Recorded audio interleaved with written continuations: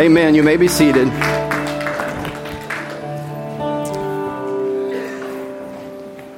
Amen. Amen. Today we continue in our little mini-series entitled The Grand Finale. This might be the last sermon on this. Pastor Kirk is going to be preaching next Sunday.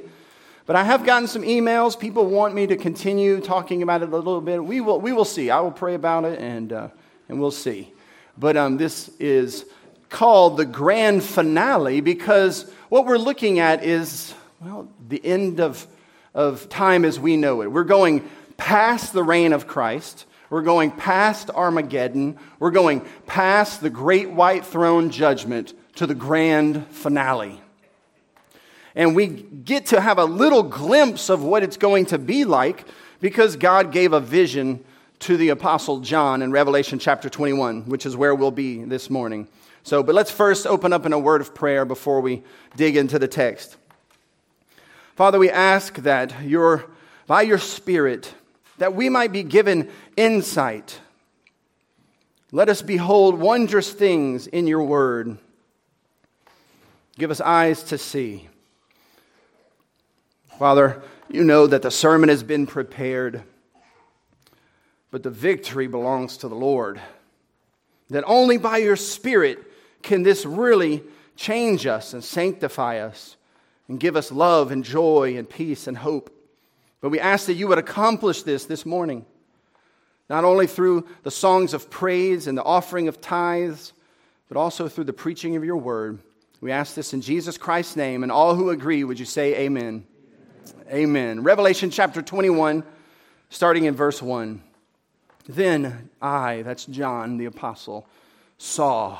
It's a vision. It's a picture, a moving picture. He saw a new heaven and a new earth. That's right. We talked about this last week. Heaven and earth, all of creation, he sees totally and finally renewed. For the first heaven and the first earth had passed away.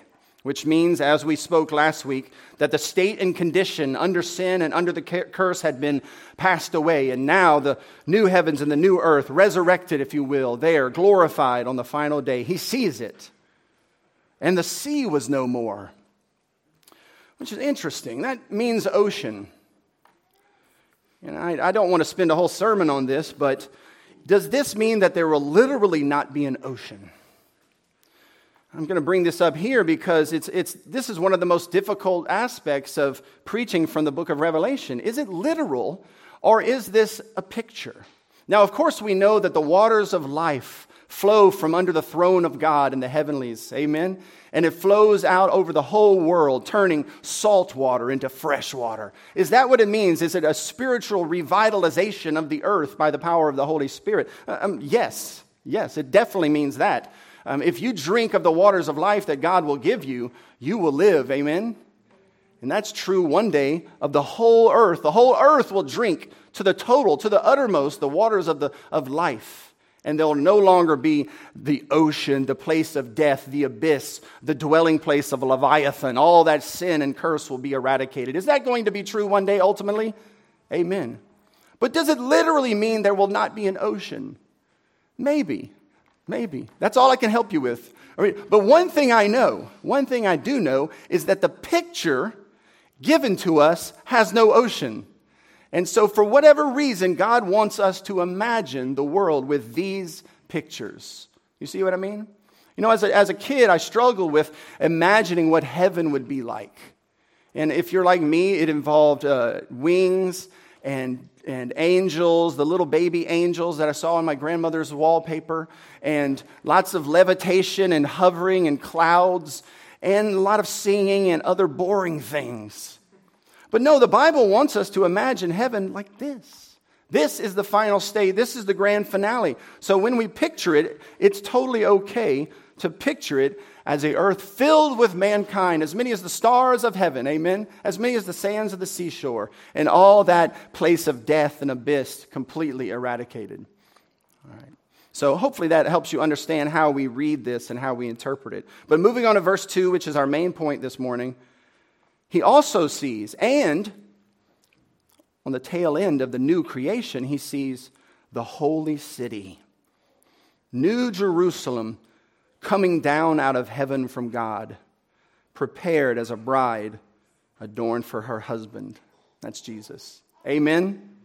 This is the grand finale, and I'm going to be real simple this morning. I'm going to go through verse 2, using verse 2 as an outline, and so we're going to start right at the beginning, and Kevin is going to have it on the screen for us, because I want to embed everything that I say in the text as much as I possibly can. But look here, it begins, and... So this is a continuation of his vision. He sees the renewed creation, the heavens and the earth, but then in the midst of the new creation, there, high, high up and above into the heavenlies, he sees a city. Isn't that interesting? A city. That's right. But the most important thing I want you to see here for your Christian life today is that he doesn't see into the future a city.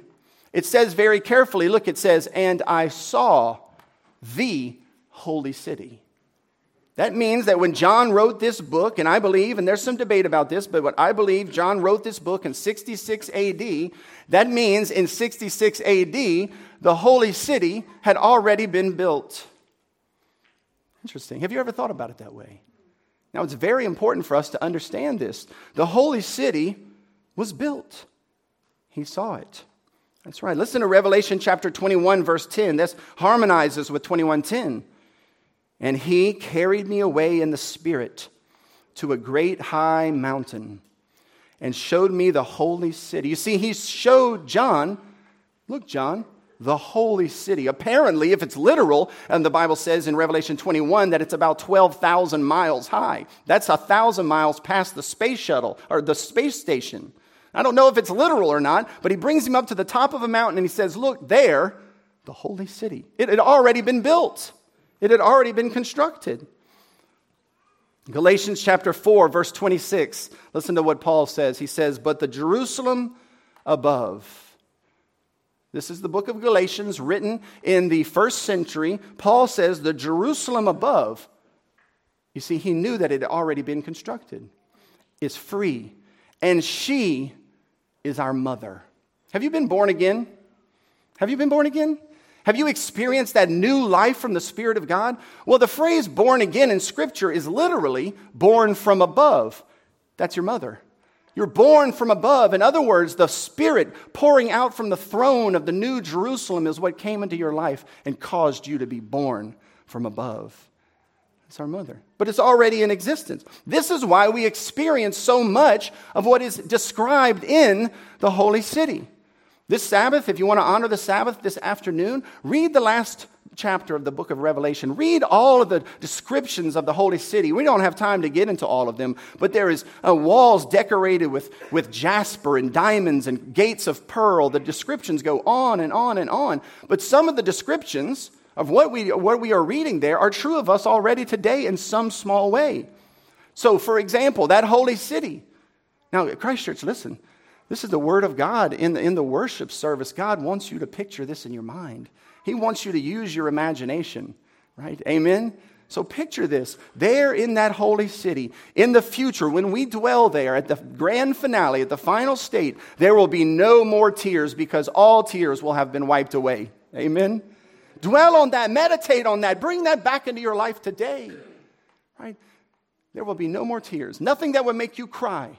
Which is why I said last week, I think all my pets will be there.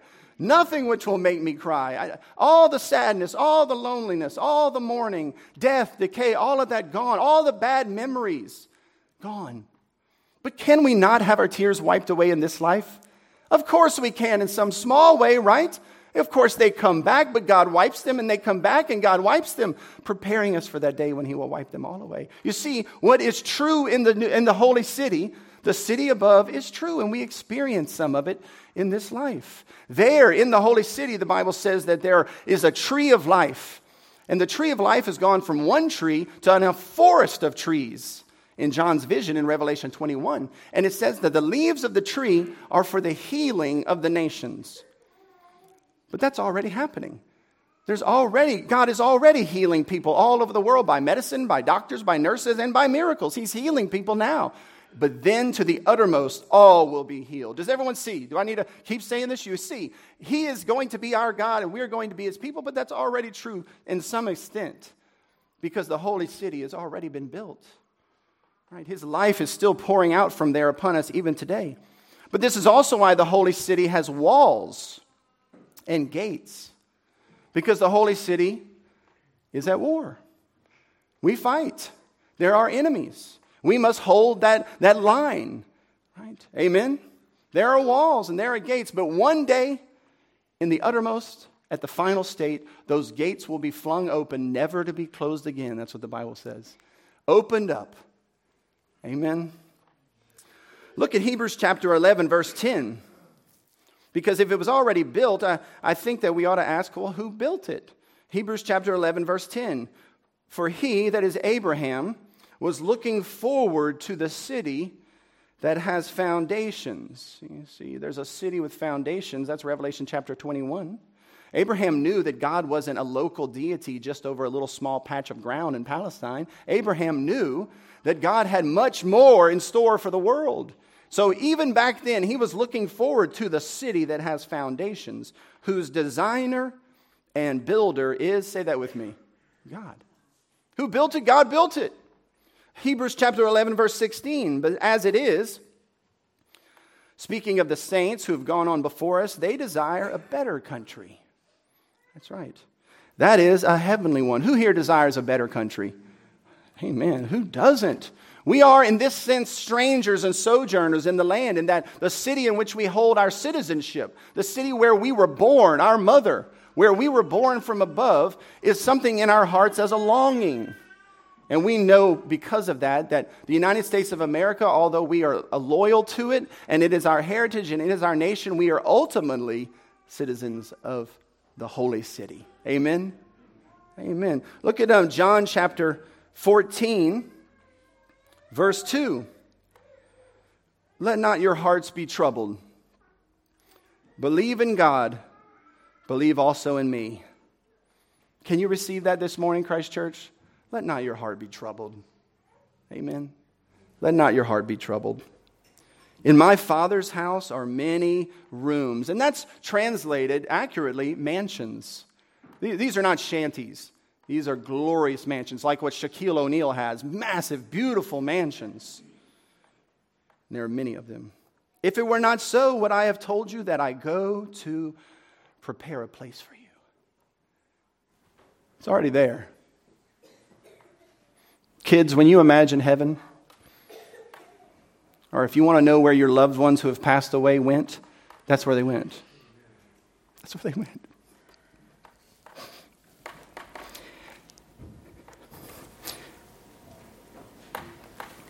That wasn't in my notes, sorry. And kids, when you imagine, don't imagine, shiny angels with big white wings. Now, that may be what they look like. I don't know. That is part of the description in the Bible. But you are not going to be in an ethereal ghost state, right? That's not how you should imagine. You will not have to strum harps on floaty clouds. Kids, heaven will never be boring. It will be glorious. Every day will be better than the next. Imagine a city. Wow. And look, this afternoon, read the next chapter because this city is beautiful. It is amazing. The foundations and the walls are made out of these gems, a certain type of gem that a geologist would know the difference. But when you shine certain types of light upon them, the rainbow bursts out of them. And the Bible says the walls are made of that. A celestial city. Wow. A sight that Hollywood could never even come close to. And you walk on gold, translucent, glorified gold, meaning that gold is so abundant that it's like asphalt. Right? Wow. When you think of dying and going to heaven, the biblical way to think about it is a great and glorious city prepared by Jesus for us. Amen? A city whose architect and builder is the Lord's. A city prepared for us. And this is also, in a mysterious way, but in a real way, where we are right now. Now, I know if this is the first time you've ever heard that concept, it can seem a little odd, right? And I don't want to seem odd unnecessarily, but this is clearly what the Bible teaches, that when the saints gather for worship, we gather in the holy city. Look at Hebrews chapter 12, verse 22. He says to the Hebrew Christians, "But you have come to Mount Zion," which is another name for the holy city, "and to the city of the living God, the heavenly Jerusalem." You see, it was already in existence, and when they gathered in worship, they gathered there in a mysterious way with those who had gone on before, and with angels, and with God, and with Jesus. Look at Hebrews chapter 13, verse 14. "For here we have no lasting city." Right? There's no city that lasts, not on this type of side of history. There's decay and mildew and war and fire. "But we seek the city that is to come." And look it up this afternoon. That should be translated, that is coming. It is a present participle that is coming. It's come. Right? Revelation chapter 3, verse 12. "I will write on him." If you have faith, if you're a conqueror, an overcomer, "I will write on him the name of my God and the name of the city of my God." Written on you in a spiritual sense is the New Jerusalem. You are the New Jerusalem. You are the holy city. Wow. So let's move on here. It's a holy city, Christ Church. It is consecrated to God unlike any other city.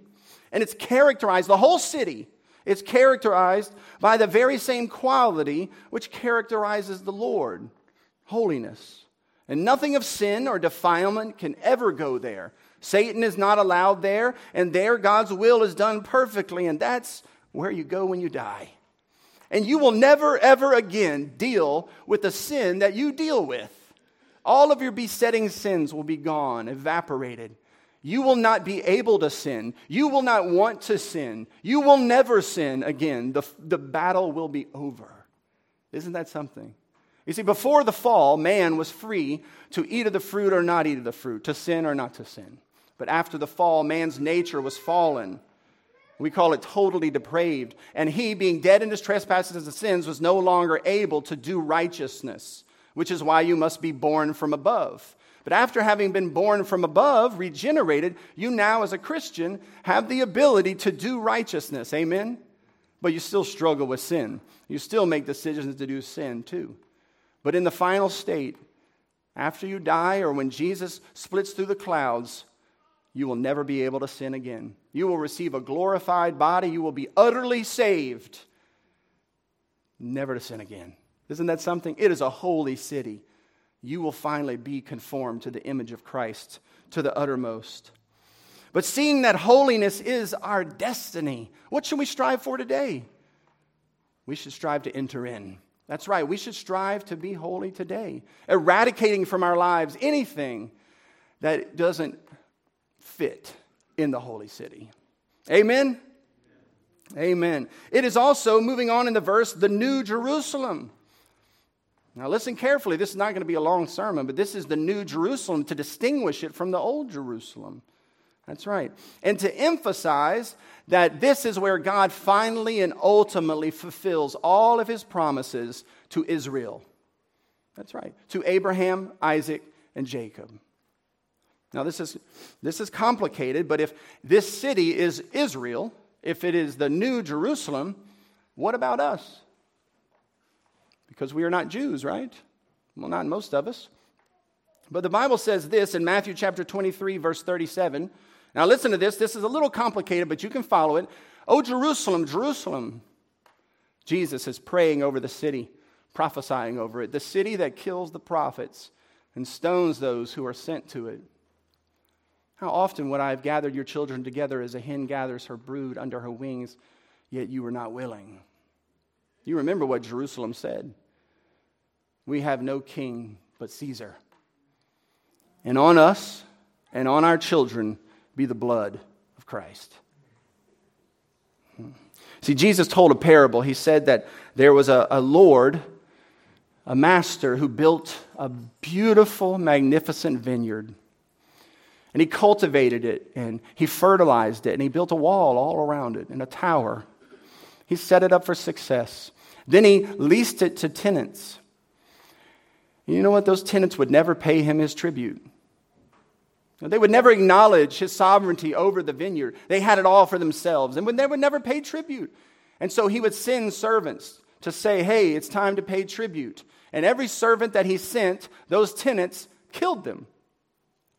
And he said, you know what? I'll send my son. Then they'll listen. Certainly they'll listen. Well, do you know what the tenants did? They killed the son in order to have the inheritance themselves. Now, what would that master do? He would fire them, or worse, right? Have them executed. And then he would give his vineyard over to tenants who would be faithful. And that's precisely what happened in the first century. The old Jerusalem was judged, and the true Israel of God, the church, Galatians chapter 6, verse 16, was established. Now you say, but what about Israel? Well, how was the church established, Christ Church? The first 12 of them, all Jews. And why were there 12, Christ Church? Because he was reconstituting the 12 tribes of Israel. He would be faithful to everything that he promised to Abraham, Isaac, and Jacob. Amen? And here's the glorious good news for us. We, by faith in Christ, are united to them. That's why when you pass through the gates of the New Jerusalem, when you die, you will see, if it's literal, written on those gates. Does anybody know? The names of the 12 apostles. All Jews.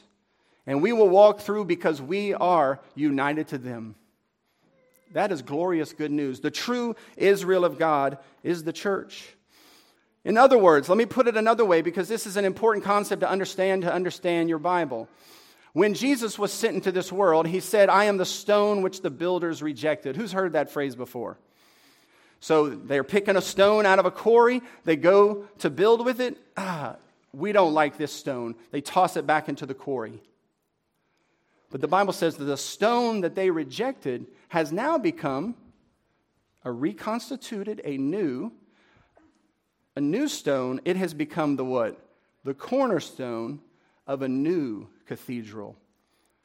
Built upon the foundation of the apostles and the prophets, says Paul, and each and every one of us are spiritual stones united together. That's why it says in the new covenant there is neither Jew nor Gentile, because we are united together as one, the true Israel of God. You are the new Jerusalem. Amen? You are the true Israel.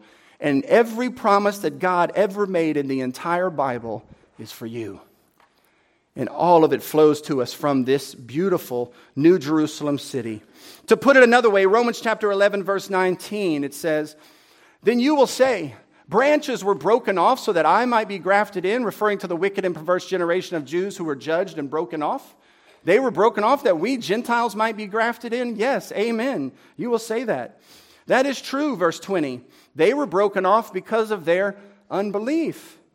But you stand fast through faith. So do not become proud, New Jerusalem, but fear. For if God did not spare the natural branches, neither will he spare you. You're in the New Jerusalem, stay in the New Jerusalem. Amen? Love the New Jerusalem. Be kind to the New Jerusalem. Work for the New Jerusalem. And don't ever quit. Amen? Amen. Moving on, it's this holy city, and this is important to see. Not only was it already established, but he sees that it is moving. It's moving. It's verse 2 of Revelation 21. It's coming down out of heaven from God. So when he sees the vision, he is not seeing a static portrait. He is seeing a dynamic movie, a motion picture. The city is moving. It's coming down out of the heavenlies and merging with earth. Now we know in the final day, heaven and earth will be fully merged, but he sees it in process. Why does he see it in process? Because in AD 66, it had been built and it had already begun its invasion of earth. This is why we pray, thy will be done on earth as it already is up there in heaven. You see? All good gifts, Christ Church, where do they flow from? From above. And the Spirit is poured out from where, Christ Church? From above. And we are born from above. It's already started invading Earth in AD 66, and it's still invading Earth now, coming down out of heaven. Now, we have a lot more to go, amen? But that's what is happening in human history, and on the last day, it will finally touch down. Heaven and earth merged. Amen. Last thing, and then we'll be done. It's prepared. And it's prepared as a bride for her husband. Now, we probably need a whole sermon on this, but every one of you who's been a bride, you know the amount of work that it goes into to be prepared. Amen? All the customs and all the neat rituals and all the money and all of the helpers getting around to prepare her to meet her husband. That's what's happening to each and every one of us. Amen, Christ Church. The New Jerusalem has been and is being prepared for the final day, the consummation. Amen. So this last week, Christ Church, I want you to think of it this way. It is part of your preparation. Right? And not just you individually. None of us are individually the bride of Christ. The church is the bride of Christ. Everything that happens to you individually and everything that happens to us, not only at Christ Church, but everything that happens to the church throughout the whole globe, it's all a part of our preparation. You ever thought about that? The trials and the sufferings that you go through, the good times and the bad, they're all about being prepared for that day when you will meet your husband face to face. Amen? All right, let's close with a few more verses. Looking at verse 3, chapter 21, verse 3. And I heard a loud voice from the throne saying. So the narrator breaks in the middle of the movie. The narrator breaks in and says, John, behold, the dwelling place of God is with man. He will dwell with them, and they will be his peoples. That should be peoples. You can look at the footnote later this afternoon. But I want you to understand this. Why does it say peoples? Because it's all the nations of the world. You know, if you don't like people of other ethnicities, just as a quick aside, you're not going to like heaven very much, right? Right? It's going to be, not only will the walls shine with every rainbow, every color of the rainbow, but the people will shine with every tone of skin. Heaven will be very diverse. You know, one author says that God does this because he likes pizzazz, which is a funny word. And it won't just be the biological differences, but it will be the various cultural successes and cultural accomplishments. The Bible says that nations will bring their glory in to the New Jerusalem, the next chapter. How is it that we bring our cultural successes and the things that make us wonderful and unique? How do we bring that into the New Jerusalem? I'm not exactly sure how that works, but in some way, heaven will be very, very interesting, right? With glorified aspects of every nation on earth. Continuing with verse 3, and God himself will be with them as their God. He will wipe away every tear from their eyes, and death shall be no more. The last enemy to be defeated is death. Neither shall there be mourning, nor crying, nor pain anymore, for the former things have passed away. Amen? That's how the world ends. In verse 5, and he who is seated on the throne said, behold, I am making all things new. What's he saying there? He's saying, I've already started this. That's right. One day I'll finish it, but I've already started it 2,000 years ago. And finally, also he said, write this down, John, for these words are trustworthy and true. You can bank on it. You can count on it. These words are trustworthy and true. Let's all stand as we go to the Lord in prayer. Father, we dearly thank you for this image of glory. We thank you that you have called us and caused us to be citizens of such a glorious place. I pray, Father, that this sermon would remove any last remaining shreds of fear of death. For death is only a bellhop to introduce us to these glories. We thank you, Father, that you have put this vision into our hearts that we might draw hope and faith and joy from it, even in the present. In Jesus Christ's name, amen. Singing response.